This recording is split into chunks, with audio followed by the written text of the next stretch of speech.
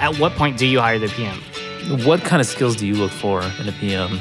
This is a hard one, right? Because as a founder, you probably weren't a PM before. But I think if you find a good engineer, you find a good sales engineer, some of these roles transition really well into product management. If the trust is not there, you're going to find yourself diving back in, and that's not where you want to be. The starter project I really like because it is more of that dating before you get married. There I go again. I said it depends. If you're making a lot of investment up front in the hiring process, then you should be slow to fire. It's important that when you bring that person in, they're really dedicated to talking to those customers. Hi, I'm Craig Kirsteins. And I'm Remus Silkaitis. And you're listening to Practical Product, a bi-weekly series where we discuss product management and some of the unique challenges we face in dealing with defining the right product and all of the coordination necessary to help teams build it right. Practical Product is brought to you by HeavyBit, a program dedicated to helping startups take their developer products to market. For more information, visit heavybit.com. If you're interested in being a guest on this show, or if you have a specific topic you'd like us to dive into, you can reach us at practicalproduct@heavybit.com or on Twitter at practicalprod.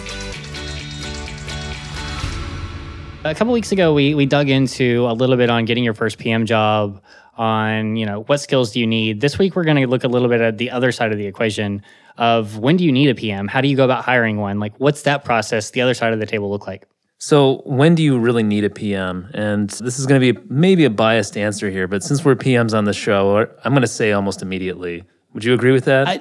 A little bit, not so much. So I've been a first PM at a couple places now. And I think that's a very interesting, tough kind of time going from founders, right? So this really depends on the size of the company you're looking at. Okay, so let's be clear here. We're talking about startups here or very small companies. Yep. We'll get to the other side of it, of when you're a large enterprise, how does the PM org look, that kind of thing. But I think, a lot of our listeners are startups. A number of HeavyBit companies are familiar with HeavyBit, early stage companies, right? And at that point, you've got the founders doing a lot of this early stage, truly product work, right? Of course. Okay, so we're on the same page there. Okay, good. Well, now, I'm glad we got that covered. Now we've got to scale up, right? We add some engineers. At what point do you hire the PM? I personally would say when it's time for the founders to start doing more business type work and they need to offload the rest of that to somebody else. Because physically it's probably they're getting to the point where they can't do everything anymore. Yeah, I think that makes a lot of sense. I think I've seen some counter examples. I've actually seen an interesting company that scaled to about 200 people. Without a PM? Without a PM. Holy I think they're the exception, right?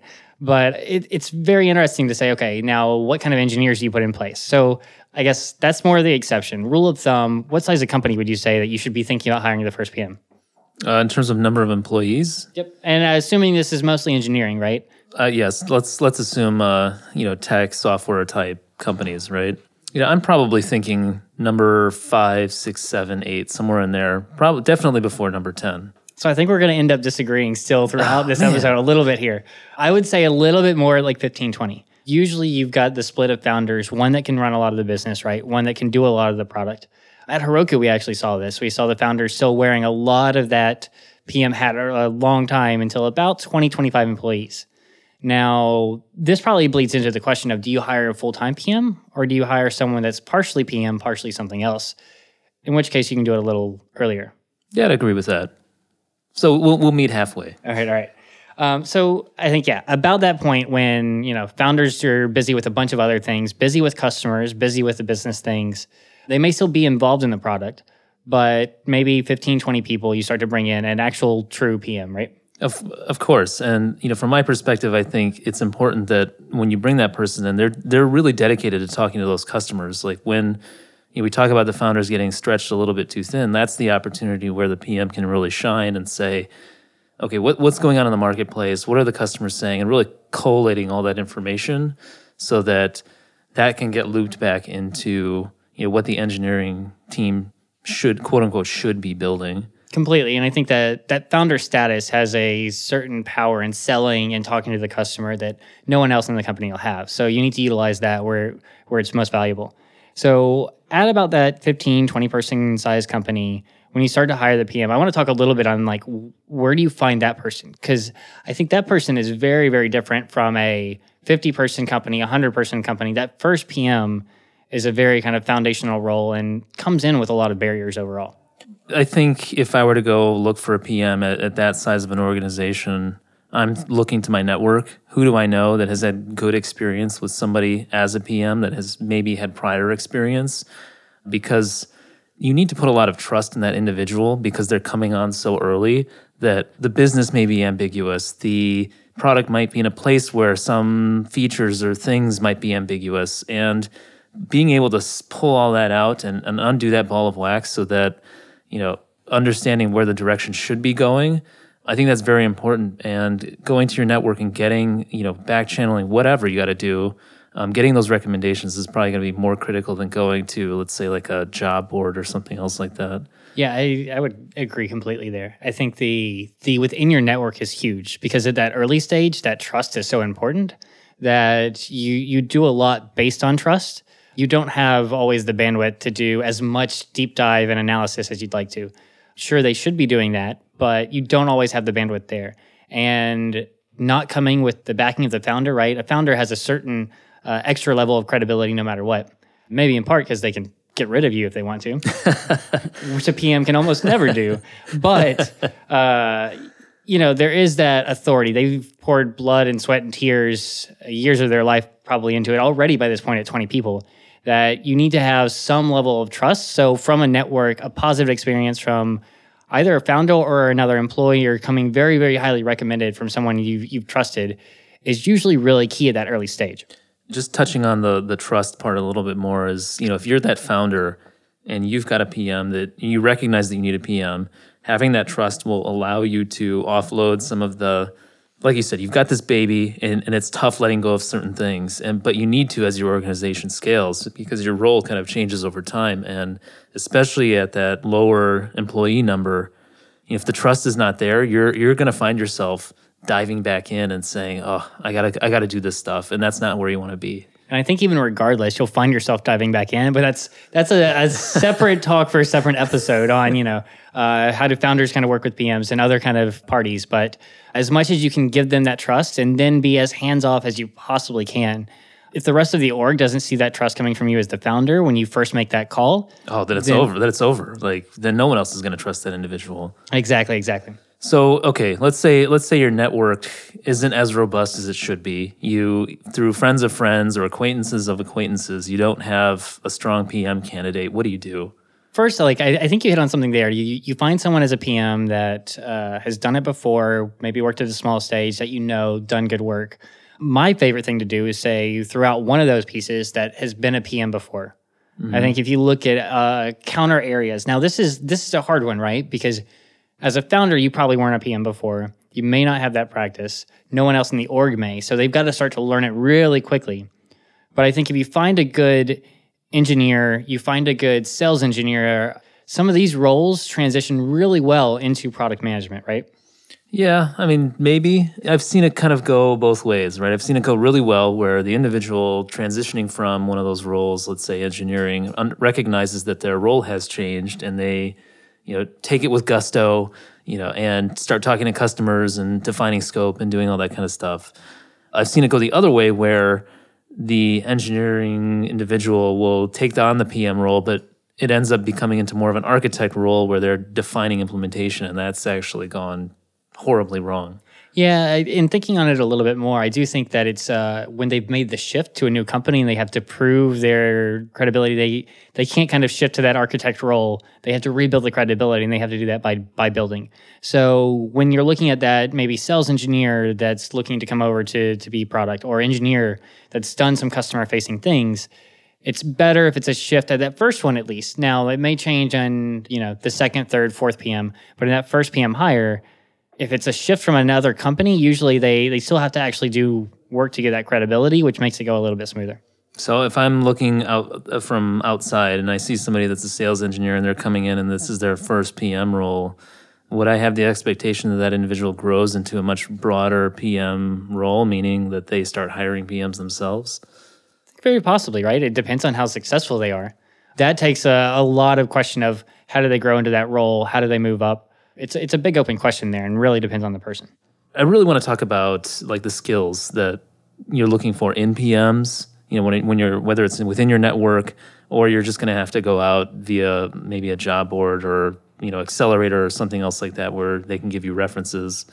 What kind of skills do you look for in a PM? I mean, I actually tweeted this a couple of days ago that like SQL is one of those skills that whether it's PM or not, I can't underestimate it. The ability to dig in, do data analytics on your own is absolutely huge. If they can't, do their own analysis, if they rely on a data analyst team, whether this is a 20-person company or a 2,000, the ability to actually get your own insights for me is almost a deal breaker if you can't do that. But I've seen so many good PMs that, may not have that technical prowess when it comes to SQL, but have the logic to kind of back it all up.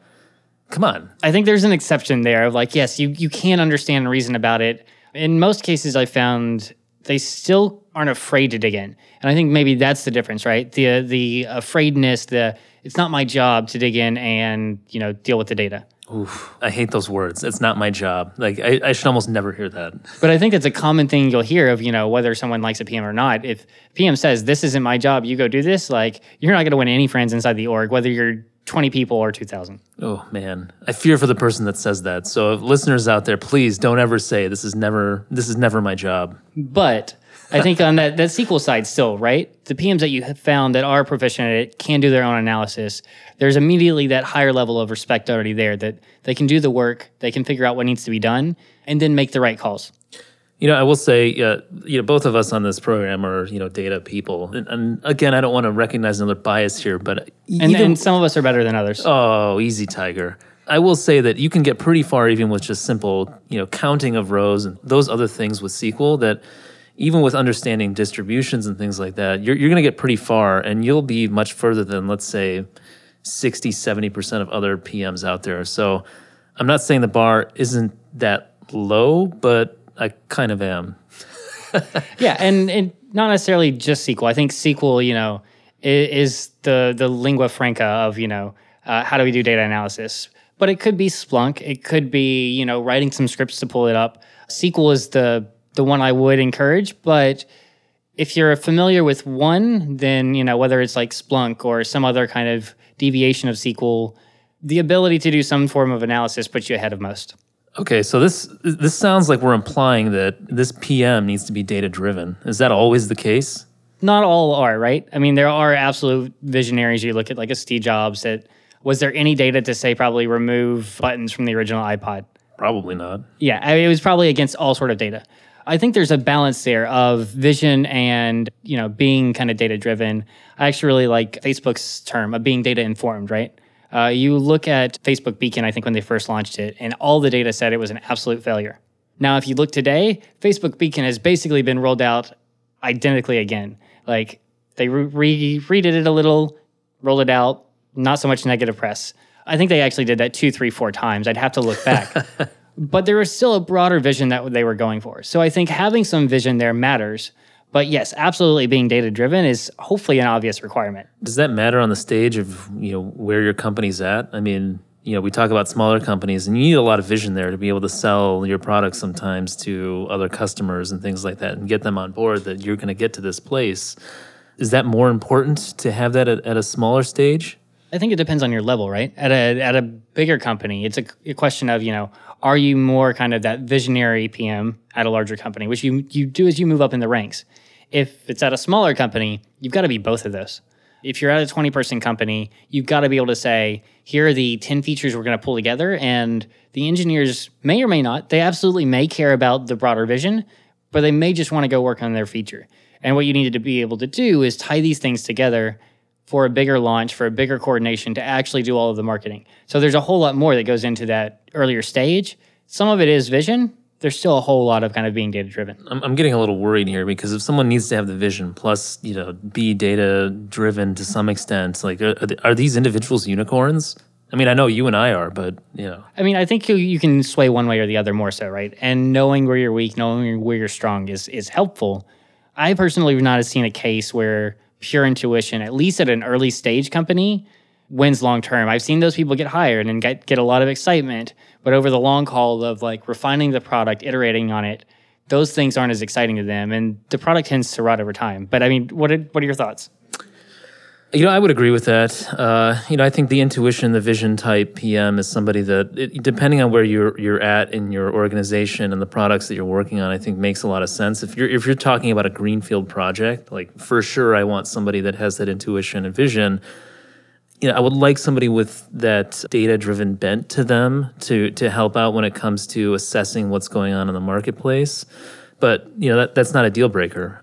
But like you said, if this is something where the product's been out there, it's been vetted, you're starting to get some traction, I'm less inclined to have the visionary, unless you're going for some bigger play where you're building to use big company parlance like a program or something else along those lines. Yeah, I think there's a couple of things in there. I think that visionary is getting their data in different ways, right? You hit on that a little bit. At the big 2,000 person company, you're looking at things like a Gartner Magic Quadrant. You're reading these reports. You're thinking on a 3 to 5 year time frame, and you're making big investments. So you're taking your data in, and yeah, it's a little more qualitative than quantitative, but it still exists. At the smaller company, yeah, the visionary does tend to drop down a little bit, and your vision is what's 6 months from now, and how do all these features tie together, right? For sure. One of the topics that I really like to talk about is like doers versus delegators. I don't want to imply that visionaries aren't doers, but sometimes that line can blur a little bit, and I think the two are a little bit orthogonal. Is that distinction even important when you're looking for a PM? It definitely is, right? And at a small company, I've seen way too many times where they brought in a person that's been a VP of product, a director of product 5 times over, and is used to having 10 people under them. And I think it applies outside of product too, right? It applies to marketing. It applies to sales. Well, even engineering, right? I mean, possibly. Right. Like a VP of engineering probably hasn't written code in a few years. And if you need them to actually ship some stuff, unless they have 20 people under them, it's hard to do. So it definitely applies on the size of the company. And I would tend to encourage, especially on the product side, to steer more towards inexperience and that ability to do and enthusiasm than delegator probably the wrong word, right? But that if you loosely couple that delegator visionary that needs the resources under them, you're going to be a little disappointed. And I think that's oftentimes where some sour taste comes when you talk at a startup tech focused company and say, marketing gets a bad rap, product gets a bad rap, sales gets a bad rap, because you brought in high level people that don't communicate on the lower level and actually get shit done. I don't want to imply that one or the other is bad. I mean, I think it really depends on your situation. Sometimes, the delegator, even in a small company, can still do fairly well. I mean, it really depends on how many of those delegators you have across the organization and where you really need that individual. I mean, because, let's be honest, even at the 20-person companies and below, a lot of the roles are somewhat fluid in terms of what people need to do. I mean, I still remember having to jump in and do like sales, basically. I mean, I think we've talked about that in past episodes. Yeah, and I'm with you a little bit there too. Like delegators is probably the wrong term, right? Mm-hmm. Think of it as a coordinator or someone, that maybe isn't doing the lead work, but is coordinating a lot of the pieces, right? We'll have to come back maybe on a good term for it. We could probably spend a whole episode just talking about naming things. I think that was queued up for a future one. Okay, so we've got a set of skills. We talked about being data driven. We've talked about SQL, doers versus the unpopular term of delegator. We touched on big versus small company a little bit. When do you decide to kind of say, okay, I'm going to pull the trigger on this individual? Or let me even rephrase that. What kind of things do you do during the interview process to say, okay, I have vetted this person and I think they're a good hire? I mean, one, this probably devolves right into like, what is your interview process, which I'm actually really curious if there's another Heavy Bit podcast that we can refer to about interview processes for startups. If not, maybe we could do a cross collaboration there with a few others. But for me, one thing is like, get them doing it, right? Get them doing real work. Like that's huge to actually test it. It was described to me that Heroku created startup projects way back when, which is like, used to be a 1 to 2 week kind of trial. Like you would be a consultant, we would pay you. It's like you're working for us. Yep. It was described to me as dating before you get married. Like it's a commitment on both sides. You're really trying this out. You're invested. And at the end of it, if you're going to take the next step. So for me, something like a starter project where you're coming in and maybe you don't have 2 weeks. Actually, I think a lot of startups do. You can find people that are consultants that have this time that are sitting around. If they don't, work with them. But startups can pretty easily say, yeah, we can bring you on as a contractor for 1 to 2 weeks. Let's try this. We have this project, like get to work. I will point out that maybe you don't even need 1 to 2 weeks. Maybe you can do this in 2 to 3 days, right? The point is that I think you need some extended period of time, more than just 1 day, where somebody comes in and sits down and talks interview, right? I mean, it's actually the mechanics of doing the work. And I will point out that from my perspective, I really think that if you do go down this starter project route, you really need to have that individual do something that you're not sure of whether they can fill that gap and the gap that you need in your organization. Because if you do not do that, then what'll happen is you could misfire, hire the wrong person, and then you're going to pay for it for who knows. And if you have trouble firing, then that individual could be there for months to years. And I think on that firing kind of piece, that's one thing of if you're making a lot of investment up front in the hiring process, then you should be slow to fire. If you're not making that investment up front, then you should be very quick to fire them and say, we hired you too quickly. This was our bad. We're sorry. But be quick on being long invested on both sides, or be quick on both sides. Yeah, I'm sure we could spend a whole other episode just on firing, and personally, I think it's demoralizing to the company. When you're quickly hiring somebody and then firing them. So, caution: spend as much time up front as possible when you're hiring. Agreed. On the same page there. I think you do have to think of if they're not working out, then you have a responsibility to everyone else in the company to get rid of them quickly. But yes, I think it is far preferred to spend the time up front, spend the investment. If you are doing a 2 to 3 day starter project, don't assume that you don't have to do more work up front. I actually think with the 1 to 2 week ones, it's a little less work. Maybe you spend more time over the aggregate of it, but it's less upfront work. So if you're doing that compressed 2 to 3 day and it's an actual project, you do have to do a lot of work up front to make sure it's productive. So somebody's come in, they've done a starter project with you. What signals are you looking for to actually pull the trigger on a candidate? There's a whole lot, and I actually want to get into that. But I want to come back a little bit first. What are they doing during that starter project? What are some of the best ones that you coordinated and run and done? Well, okay, so on the engineering side of things, they're actually writing code, doing some kind of project there, right? On the PM side of things, it is actually things like, can you go through a planning process if I do not think you can do that kind of thing? Can you dive into customer feedback and tell me what the real issue is here, and then present it to the team as what we should take on? Things like doing presentations, mock sales calls, things like that. Yeah, I think that's spot on. And I was a little sad there because I thought you were about to say "it depends," the prototypical product manager answer. We should rename the show to "It Depends."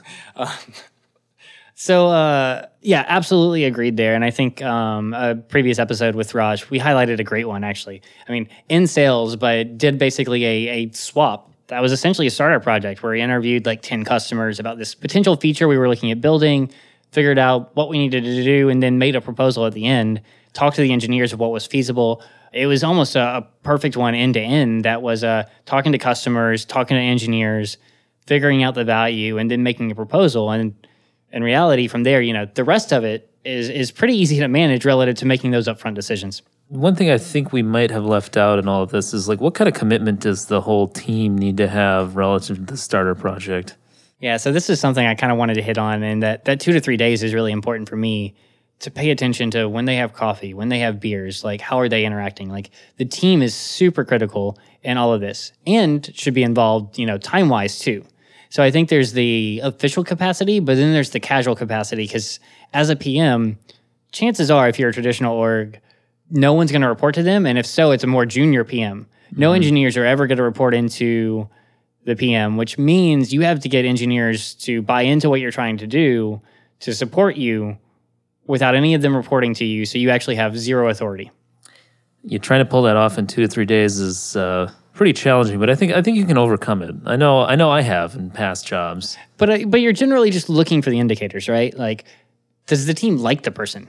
If you like them, it's a huge difference. Now, for someone like sales, not to crap on sales, which we tend to do, but to crap on sales, it's not my ideal, to go out drinking with a salesperson usually. If you think of the used car salesman type, the stereotype. Do those exist anymore? I mean, well, with Tesla, probably not soon. But yeah, I've seen salespeople come in with their black books. I've seen those get hired at startups, and I've seen those close deals. So it's a question of how do you want to structure your org there. Mm-hmm. But while they might be right for my business, the engineers aren't going to have to hang out with them. With the PM, your engineers are going to have to interact with them on a daily basis. So I do want to see that there's a rapport there. I sure hope there's a rapport there. If not, then you have to really question this individual during the starter project. One of my favorite things to do is have PMs get up and give that presentation. I think that is probably the seminal activity that I've had all of the ones that I've interviewed actually do. It's do the slideware, sell me on some idea, and I'm going to come back at you. Whether or not the questions I'm asking are based in reality or not, I am going to poke holes in everything that you're saying up there to see how you react to pressure. See, it's really interesting because I take a different approach there, where I heavily coach and prep them, but then basically tell the engineers to go at them. So you tell the team to do it? I tell the team to do it and see how they defend themselves against the engineer, how they hold up, how they look at that sort of probing. Within the starter project, I try to be, their cheerleader, their support, prep them on every step of the way. But then I want to see how they debate with the engineers. I have to do it all the time. I want to see how they do it. So if there is any dissent within the team, if anybody says a maybe, or there's that one person that says no, is that enough to just kill the whole hiring process for that PM? This comes a little bit back to your company's hiring policies, right? I've seen where anyone says a no, that's an outright no across the board. I think you do build really high quality teams. How much do you build, teams that are too homogeneous there is an open debate. I think it depends. There's a little bit on the why. Mm-hmm. Why are they saying no? Is it because they didn't think they understood the technology? And was that the goal of the starter project you gave them? The engineers don't always have the full insights. You've set them up with some info. Hopefully your engineers aren't spending all 3 days with them, right? You're spending the bulk of that, but the engineers are spending some time. So you've got to kind of make a call there based on why did they say no? Why did they object? And can you reason about it with them, right? How strong is that no? It really varies there. I wholeheartedly agree. I think it really depends on your situation. There I go again. I said it depends. If you're in a situation based on your company's hiring practices where it's not like your hands are tied, but if you're in a situation where the candidate has been vetted, but there's a minor dissent, sometimes that's okay. That's good enough. I would concur with what you're saying, and that it really depends on the goals that you'd set for that candidate when they came in, and whether or not they made those goals for you as hiring manager looking for this PM. So you've gone through, you've finished your starter project. Is starter project the only way to do this? No, I think there's plenty of ways, right? And it's a matter of how much time and effort do you have. You can go through a traditional interview process. You're still looking at a lot of commitment from the team, right? Of can you give them homework, right? Can you give them, here's what we're talking about, interview an engineer. I actually used this for a product marketing candidate of, hey, I'm going to have you interview the engineers about this stuff, and now I'm going to have you write the launch blog post and create the launch plan. And I'm going to see what you come up with. And I understand that's a little, throwing them to the wolves because they didn't understand the technology, but there's other ways that you can do this. But I think it is really imperative, at least on a first PM hire, to actually have them do some of the work. I think I'd agree with that. So you make the decision, you say yes. What happens next? So at that point, hopefully you make the job offer they accept, right? And you're done. No. So the starter project I really like because it is more of that dating before you get married. You're both trying each other. Hopefully you both walk away knowing that, yeah, this is great. This is what I want to do. This is going to work. Have there ever been instances where the candidate doesn't do that, the opposite direction? Do you know what I mean? They're not really interviewing you. They feel like they're just being interviewed. On a first PM candidate, I've not found that to be the case. Okay. There's still a little of both sides. Now, at a later stage PM, at a PM 2, 3, 4, at a 100-person company, yes, I have seen that. And that's a completely different discussion of, and there you have a very capable PM. They've come through references. You're seeking them out. And at that point, there's a whole different playbook of if you really need this person, right? For sure. When I go finish a starter project, I think one of the last things I like to do before saying yes to a candidate is just being clear of the tasks that they have to do so that they understand what they're getting into before it actually happens. The starter project should illuminate a lot of that, but just to be clear, PM candidate, this is where I need you, this is what you need to do, and these are the expectations. So that way, so long as it's written down and you guys agree to them, when they show up to the organization, especially the 20-person company, they should know what they're getting into starting in and where to focus their time and energy. And I like to do the opposite, the alternative to that side of that as well, and say, what do you want out of this? Like, what's your goal here? Especially on the first one. On the later ones, it's pretty clear. There's a clear growth path, right? If you're coming from someone that's, maybe it's not a first PM, but it's their first PM job. That's a big one of like, what do you want to get out of this? Where do you want to grow in your career? What skills do you want to improve on? Because, you're helping out in a way here, but I also want to support you long term. So there's both sides of that. And I think having that discussion is really important. Yeah, I don't want to imply that, it's a set of tasks that need to be done, but it's more of like, these are the problem areas that we have that are acute right now. I need you to go and fix those things. So you don't want to imply it's a set of tasks that needs to be done, but it is a set of tasks that need to be done. It depends. Yeah, absolutely. Like, here's what's burning. Does this make sense? Then what do you want to tackle? It's an open-ended discussion, right? For sure. I think on that note, we've rounded the horn on hiring. And if you have any more questions or want to dive deeper into this, hit us up at practicalproduct@heavybit.com. That's all we have time for today. If you're interested in being a guest on the show, or if you have a PM topic you'd like us to dive into, you can reach us at practicalproduct@heavybit.com or on Twitter @practicalprod. To learn more about HeavyBit, visit heavybit.com. And while you're there, check out their library. It's packed with amazing talks on sales, marketing, product, and general management from founders of developer tools companies and other industry leaders.